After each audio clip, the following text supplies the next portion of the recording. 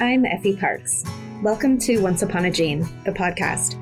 This is a place I created for us to connect and share the stories of our not-so-typical lives. Raising kids who are born with rare genetic syndromes and other types of disabilities can feel pretty isolating.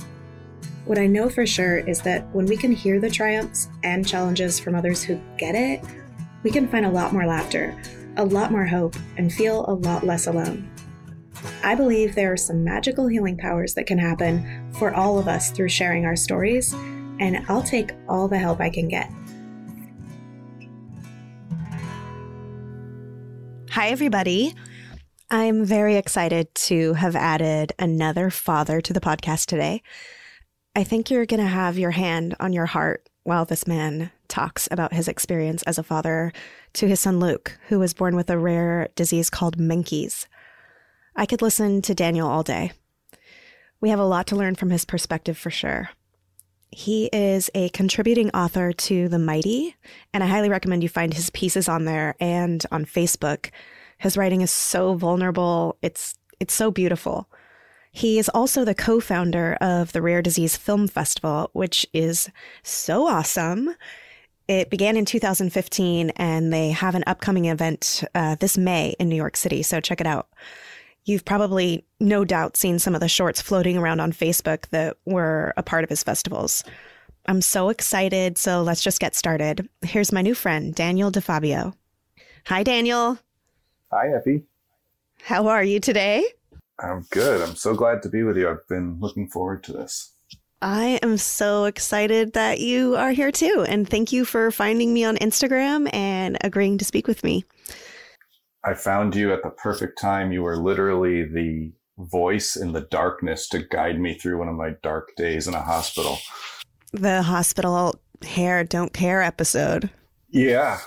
Survival tips for the hospital came up. I was at 3 a.m. trying to sleep alongside my son, Lucas, while he was in the hospital. And I was not having much luck sleeping. So I decided to try some podcasts, and there was yours, and it was perfect. Can I ask how you found that episode exactly? Just searching keywords in podcasts?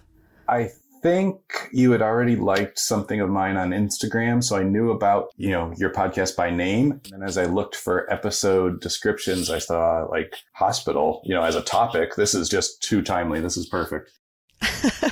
You would probably have a lot of really good information to add to that list that I promise I'm going to make. Yes, we should do it so people can laminate it and carry it with them for every hospital stay.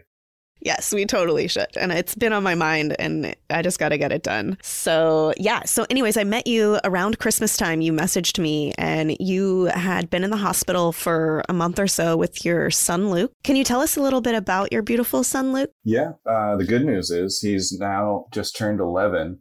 So we've been dealing with this rare disease journey for 10 years. He was diagnosed at age 1. It's unfortunate. Well, of course, any rare disease is unfortunate, but it's unfortunate that had he been diagnosed immediately at birth, he could have had a very different outcome. He could have had almost symptom-free kind of path. So Menkes disease is an interesting example of how important early detection can be. And that's one of the reasons I try to be so vocal and raise awareness on it. If you're treated in the first 10 days of life, you can be spared almost all of the symptoms.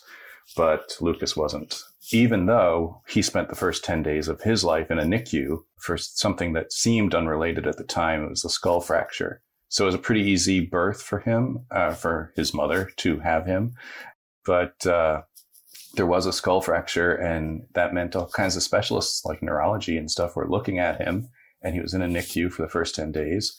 And even so, nobody, Menkes is just so unknown that nobody thought to look down that line of, research and questioning and testing. So what does it entail to actually get the diagnosis? Is this something that they could have done a simple blood draw for had they thought of Menkes? Yeah, it's actually pretty easy to spot Menkes if you know to look for it. You could do things like check the hair under a microscope. And if you discover that it's got this, I think it's called pili torti, twisted hair, that's a pretty strong indicator, because Menkes is also called kinky hair syndrome. And then a blood draw can tell you that the copper levels are high. There's ceruloplasmin levels that can be an indicator. And you take all those things together, and ultimately you really do want a genetic scan.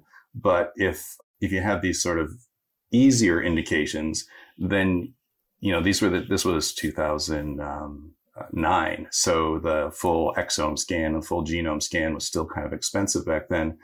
But if you knew what you were looking for, then you just go scanning let's see if there's anything abnormal with the ATP7A gene. And, oh, there is. That's Menkes disease. So what is Menkes disease exactly? If you have a mutation in your ATP7A gene, you're not going to create the protein that transports copper.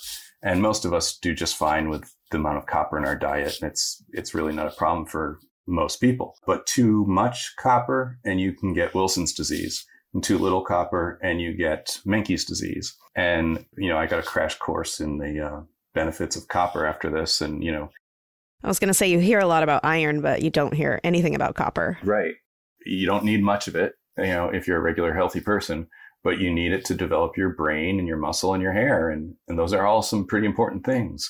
So Lucas has very, very low muscle tone. I mean, he can move his legs and feet and hands and arms a little bit, but not with any control. So he can't sit even at the age of 11 now, but from the earliest, babyhood till now, can't sit unassisted. One of the signs we saw of a regression was he was able to roll side, stomach to side or back to stomach. And then he sort of lost that ability at about 8 months. And that was one of the big warning signs that we needed to be looking for some kind of diagnosis. So you had just noticed that Luke wasn't hitting milestones, and it took a year to finally. Exactly. We had in terms of a diagnostic journey, we were pretty lucky. It was very short for us. At 4 months, he missed some milestones, and we thought, well, he had that head trauma when he was a newborn, and he was born 2 weeks early. So maybe he's just sort of recovering from that, and that's why he's missing milestones. And that could have been a little bit of denial on our part or optimism on our part. But then at 8 months, when he actually regressed, we kicked it into gear and we saw a geneticist, and luckily that geneticist, as rare as this disease is, had seen other cases of Menkes. So for the first part of the office visit, he might not have been too certain, but as soon as he looked at Lucas's hair, he's like, okay, we're going to be looking into copper. And then that's all he said, right? And a couple of months later, he came back with a definitive diagnosis. But in the meantime, of course, I got on Google, and what is copper going to create? Oh, it's either Wilson's or Menkes. And you start rooting for Wilson's because you can live a longer life with Wilson. But it wasn't. So if it's so simple to notice and pretty affordable, it sounds like, to find out within the next 10 days, has there been any movement on trying to get this part of like the newborn screening? Especially if it's so life-altering and it's a degenerative disease. Yes, absolutely. And just in the last year, there's been a lot of progress on that point, thanks to the Menkes Foundation, who I can't say enough good things about them. A newborn screening, thanks to their efforts, is now 99% accurate. It's in 6 states already on the RUSP, the required universal screening. But, once you get that, you have to go state by state. And actually, the Menkes Foundation is working now with the Every Life Foundation to get this on not just 6 or 7 states, but all 50 states, because everyone who hears this story says this is the perfect candidate of a disease that needs early diagnosis because there's such an effective treatment once you know it. So what is the treatment if they find it within these first few days? How simple is it? It sounds so simple. It sounds crazy simple. You inject copper into the body. And for some people, some boys it's almost always boys that have this. If you can process copper at all, increasing the amount of copper available in the system just increases the opportunities, right? And the reason we say the first 10 days is because so much development is happening in that time. To be starved of copper at that time is critical. So if you can supplement the copper, and maybe someone like Lucas is absorbing 15% of the normal amount of copper, well, if there's more copper available, you've got a better fighting chance at that, right? Dang, that is so simple. It's almost infuriating. Yeah. The reason you need that protein to transport copper is it has to get across the blood-brain barrier, and that if you had zero functioning from your ATP7A gene, you wouldn't get it. It wouldn't cross the barrier. You would just accumulate that added copper in your kidneys and it would do damage there. And that's why the clinical trial we were part of, even though we were technically, I guess, too late to be really effective participants, Lucas entered that trial at age 1. And the protocol for that was to last 3 years, because after 3 years, the accumulated copper can be as much damaging as helpful, meaning the damage to your kidneys and bladder and things like that. That's really cool that you were able to be in that study anyways. It's definitely probably brought something good out of it, even if it's too late. Yeah, I've struggled with what a clinical trial can mean. At least you get the satisfaction of feeling you've tried everything, you've exhausted every possibility medical science has to offer. And without that, you can feel very much more frustrated probably than my family was. So the treatment of the copper injections may have helped. Lucas does seem to do better than some other Menkes kids that I know, but technically it should not have been effective. So maybe it wasn't. Maybe he's just, there's so many variations within a mutation. So you can't really account for why one kid has worse symptoms than another. Sure. The spectrum again for all of these rare diseases. So when you get a diagnosis like this, I mean, it's heavy. It's as heavy as it can get, really. Let's see, how has this information been sort of a gift and a challenge for your family? And what philosophy have you chosen to live by from it, if any? Yeah, I wrote a piece on The Mighty. It was my first coming out as a rare disease person and eventually, I guess, an advocate. And it was called How Parenting a Dying Child Has Changed All Our Expectations. And you realize you go through grief, of course. You've got this diagnosis that says limited lifespan. It's like a death sentence. And so you come through that grieving process. And if you're lucky, I think you realize that what you're grieving is this expectation of what you thought you were going to have, what you thought a normal, healthy child was going to be. And that's not what we got. We got something different. For most people, I think it would take a considerable amount of time and thought to get to the other side of that. That is, this is bad, but it's not 100% bad. There's going to be good here still. And you can say it's a death sentence, but it's not tomorrow's death sentence. You're going to have some amount of life here together with this child. And then how do you want to live that life? And so any philosophy or wisdom I've gained from this, I think, starts to sound like these well-worn adages that we already know, like, concentrate on the here and now, live for the moment, all those things that probably everybody already knows. But when you really live it, when it's thrust upon you and you feel like you have no choice, then I think you can embrace it a little bit more. You kind of have no choice. Yes. I love your blog, Daniel, and I'll definitely link it in our show notes. It's amazing. I was just rereading one the other day. I think it was the visit that you were at in December when I spoke to you, and you said something about Luke getting oxygen. And you said, how could something lighter than air weigh down so heavily on you? Yeah, it's not just a turn of a phrase. I think it was crushing for my wife and I. We had a nice stretch of about 4 years of no emergency hospital visits. So this was a tough one to be brought back into that sort of crisis mode. And then it's such a little thing to add to his care, now you need to do oxygen. But it just brought up all these issues. It was an instigating moment to make us sign the DNR paperwork. And we'd always, for years, known that we didn't want any extraordinary measures. We wanted quality of life, not quantity of life. But just because we had said that, agreed upon that, and that was our approach, didn't mean we were really ready for the simple formality of signing a document. And I don't know, everything came crashing down on us again. The reality of the situation, which I think we get into these grooves of coping pretty well, Yes. You adapt to whatever your new normal is and you keeping your head above water. So that's as good as it gets. And you're pretty content with it and you're starting to enjoy your day to day again.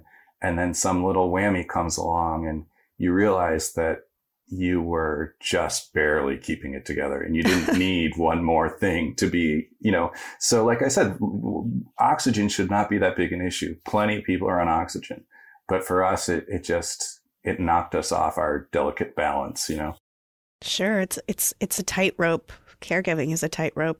Yeah. So what have you found that you have needed to do to sort of prevent or help you when you're having some sort of caregiver burnout situation? Like, what have been some of your outlets?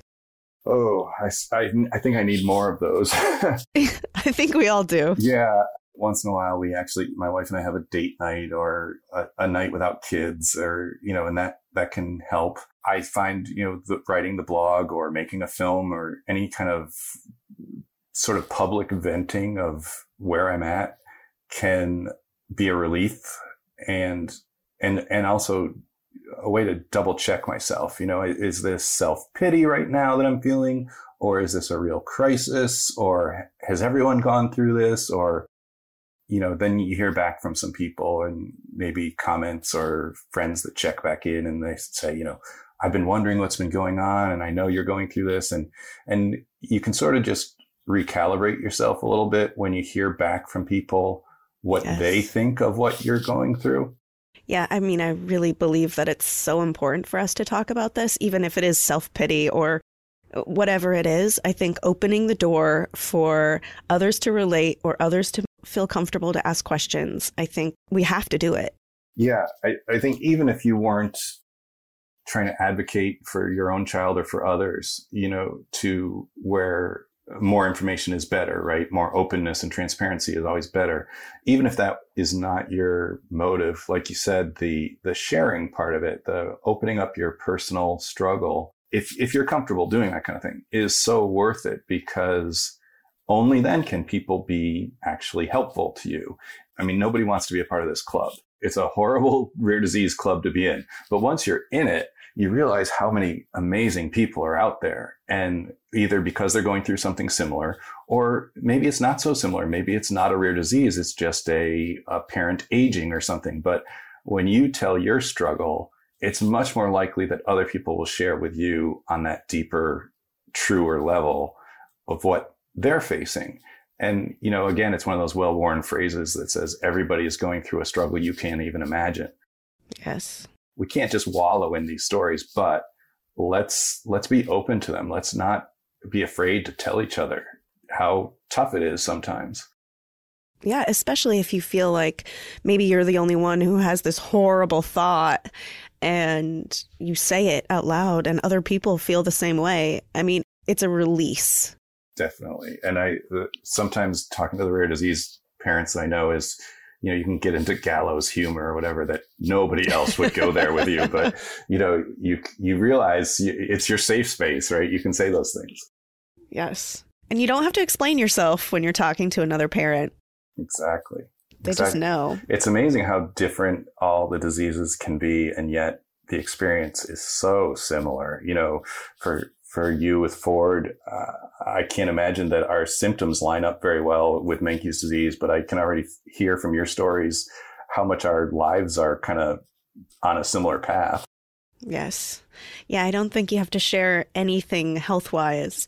I mean, even if it's just a child missing a pinky finger, I think we can all connect somehow. Yeah. So I kind of want to move into the fact that you're a huge part in helping to change the way the world looks at our children, and you've co-created the Rare Disease Film Festival, which is amazing. Thank you. Tell me a little bit about why you started it and what's going on. Yeah. After I wrote that first blog post piece, it was on the Mighty, and then Global Genes was good enough to name it the Rare Patient Story of the Year. And so that made me think, there's some value in this. It serves a purpose, not just for me, but for others.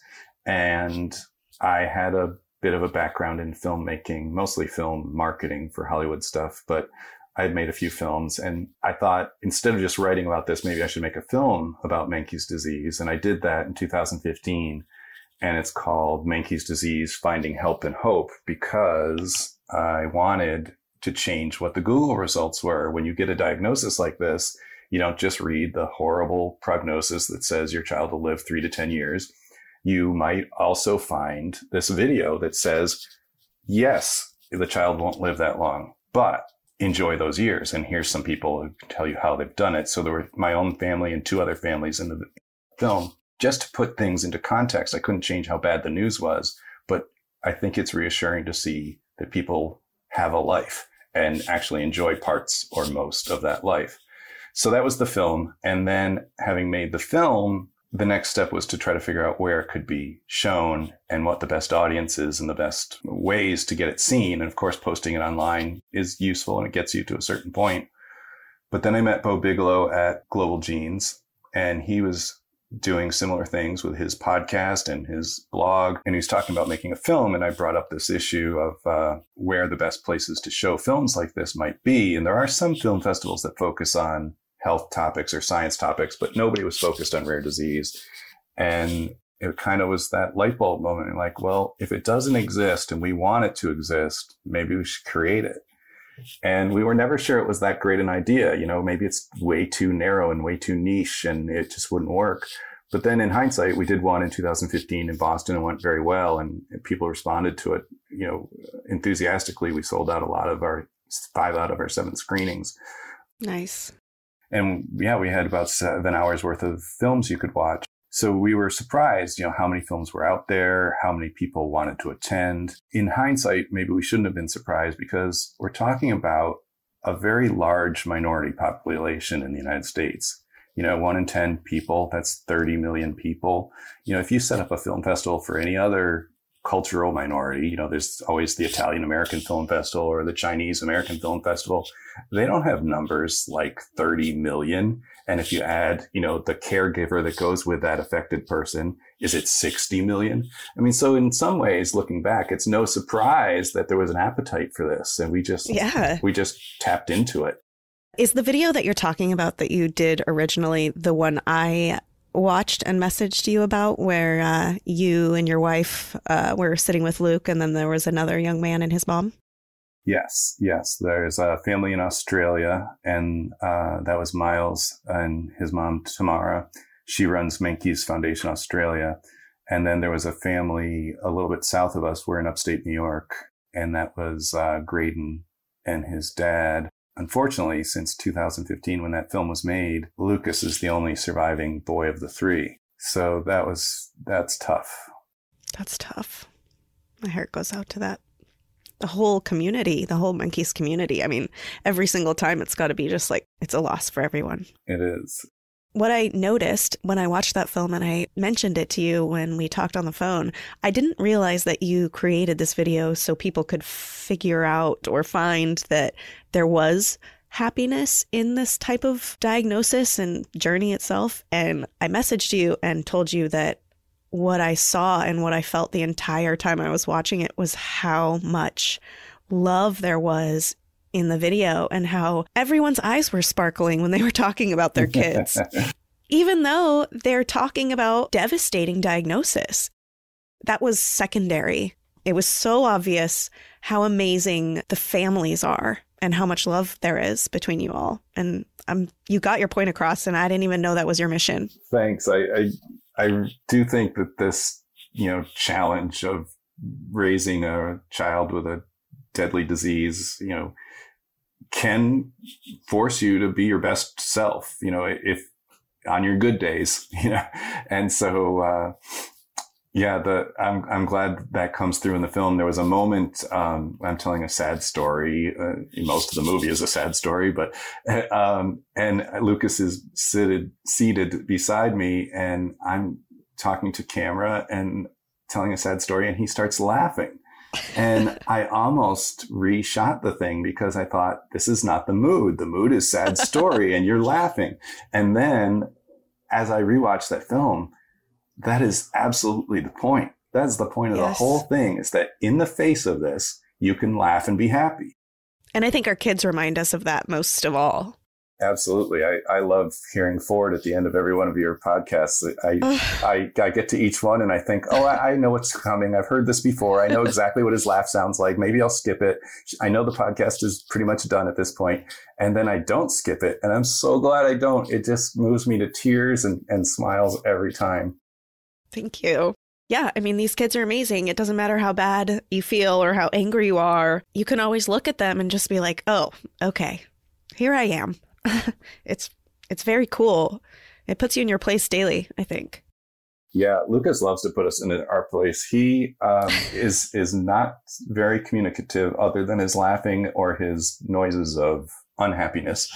And if we are doing something that's hard work, like stretching too high to reach something on a top shelf or hit your thumb with a hammer, he'll laugh his head off at us. And it's a really nice kind of reset button because you probably didn't need to be as upset as you were about hitting your thumb with a hammer. And he's kind of taking you down a peg, Oh, that's so funny. I always say that, Ford is nonverbal, but I have more conversations in a day with that kid than I do anyone else. And I bet you feel the same way with Lucas. Yeah, my wife says that I think people respond really well to Lucas, and that's great. I think, he's generally smiling and laughing, or at least got some sparkle in his eyes, and people kind of respond to that. But my wife will say that she thinks that he's a reminder to people that as bad as any of us have it, you could still manage a smile. Probably you could, I don't know, maybe it's just a way to recalibrate your life. You're like, well, I thought I had it bad, but look at this kid. Yes, they're teachers. They're definitely teachers. Yeah. I want to circle back to your film festival because I'm fascinated and I want to come to one. Yeah, please do. The next one is in May 18th this year in New York City. How do people get tickets to it? They just go online? Yeah, they won't be available till a few weeks before the event, but we usually, certainly on our website, rarediseasefilmfestival.com, and then usually through Eventbrite. Do you have any favorite films so far? Are you allowed to pick one? Are there any films that families listening would know about that have been in your festival? I have a ton of favorite films. One is on Hunter syndrome. It's called Finn. It's not directed by John Muter, but John Muter is one of the filmmakers, and it's his family story. Finn is his son, and it's just so heartbreakingly beautiful. It's so well made, and they're so honestly open about their experience. At the time of making the film, Finn was 3 years old, and they're looking at a limited lifetime with their child and what that is going to mean for them. Another one, when we started the festival, we knew Bo would have a film and I had a film and a few friends of ours had films. So we knew we had a handful to pick from to get things started. We weren't sure how many would be out there, but I had run a different film festival prior to this, and I knew about a film called Our Curse, which in 2015, same year I made my film, was nominated for an Oscar for short film. And it's a Polish filmmaker, Tomasz Lewinsky, and his son, Theo, has CCHS, which is also known as Ondine's curse. And it's a terrible disease because when you fall asleep, you stop breathing. And if you don't get on a respirator or you don't monitor get on a CPAP and a BiPAP and things that will force you to breathe, well, you don't survive. So that's what they had to face with their son. And it's just a beautiful, sorrowful portrayal of that. And I'm really thrilled that we showed that in 2017 in our festival. He has now made another film on the topic of CCHS, Ondine's Curse. But this one's not a documentary. This one's a narrative, and it's taking a look at what a grown man. So I imagine, he didn't tell me this, but I imagine he's sort of thinking ahead to his son's adult life or someone like his son. So how does a grown man face this, trying to get through stuff the rest of us take for granted, and knowing that you have to be careful of your own sleep?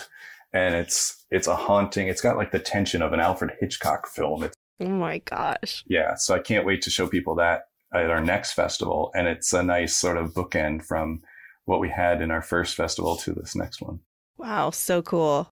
How does a family maybe enter your film festival? Like, how do they go about creating something to submit? Yeah, we have kind of a range of films, from the ones where people just point their cell phones at themselves and tell a story. And that's, maybe not the best way to do it, but it's a valid way. We have films like that in the festival. It's at that point really about the power of the story you're telling, and not so much the way you're telling the story.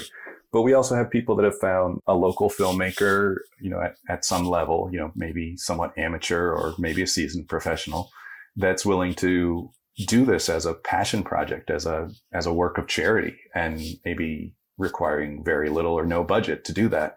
And then there are people that are clearly seasoned professionals and well-funded, and maybe at the end credits you see, thank you to certain biopharma corporation for your money. So there are those films too that clearly have a nice big budget, and sometimes they have an Oscar-winning filmmaker involved, and the focus is perfect, and the soft focus is gorgeous, and the music and the sound effects and everything's just high caliber. And you can tell by how many names are in the credits at the end of the film. When you watch any of your favorite film, you think of those hundreds of people, and each one of them has an important job to do. And I always tell independent filmmakers and young filmmakers, you need to think about how many of those jobs you're not going to do. Or are you going to do them all yourself? Or do you have people to cover some of them or most of them? And, maybe you could skip the craft service department, but nobody's skipping the craft service if I'm coming. Exactly right. Not for too many days anyway. You're getting an angry crew, but a lot of them are pretty important. And most of us, if you're not a filmmaker, you don't exactly think like, well, how important was that sound setup or that lighting setup? So one of the things we're going to do in New York at our next festival, for the first time, we're going to have a sort of a hands-on workshop with seasoned filmmakers that can give people tips and say, even if you can't afford good lights, at least position yourself this way in front of a window with a bounce card, and then maybe you can, improve your lighting situation that way. What a cool idea. Are you going to film that presentation? Oh, no, that's a good idea. We should do that. Yes, you should. Put it on the list. Yeah. Awesome. So this goes so cool. You can't wear makeup to this film festival. Do you have that in on your ticket sales? Don't. People are just going to be crying. Oh, I see. Yeah. Well, we do. We give away little small boxes of tissues to everybody. We really do. It's become important. People kind of expect it now. You won't get through an hour of these films. So have you found any doctors and researchers that maybe come to the film festival or see a film later that have decided to sort of pick up one of these rare diseases and study it or pass it off to someone who's interested? Anything cool like that happened that you know of? Yes. And that's actually the goal, right? We didn't want to just, show these films and have people say, oh, what a shame, too bad, let's go home and go on with our lives. We wanted to structure it so that people would take this new information that they got from the films and start new conversations and maybe compare notes and say, oh, my researcher is doing something on this other gene that might relate to your gene. And now we can connect you and maybe move the ball a little bit on treatments and cures. And so in our first festival in Boston, a woman named Janice Creedon, who's great, she appeared in one of the films, which was called Rare and Common. And then she spoke on a panel that we had, and her son is still undiagnosed. And she's struggling with that. She thinks he's the only one in the world. And that was on our day one. And our day two, a CEO from a diagnostics company spoke. And he was talking about how he could diagnose rare diseases and find other people with those rare diseases. And she stood up and asked a question, said, do you think you could help my son? And he said, yes, I do. So that was amazing. She was in tears. We were overjoyed. And then this past festival in San Francisco in November, a woman with Fraser syndrome made a film about her condition. She went all around the Europe and the States, interviewing other people that have it too. And when she was done with her Q&A after showing her film at our festival, a geneticist came up to her and said, I think I can help. Oh my gosh. So those are exactly the things we want to happen, How exciting. Yeah.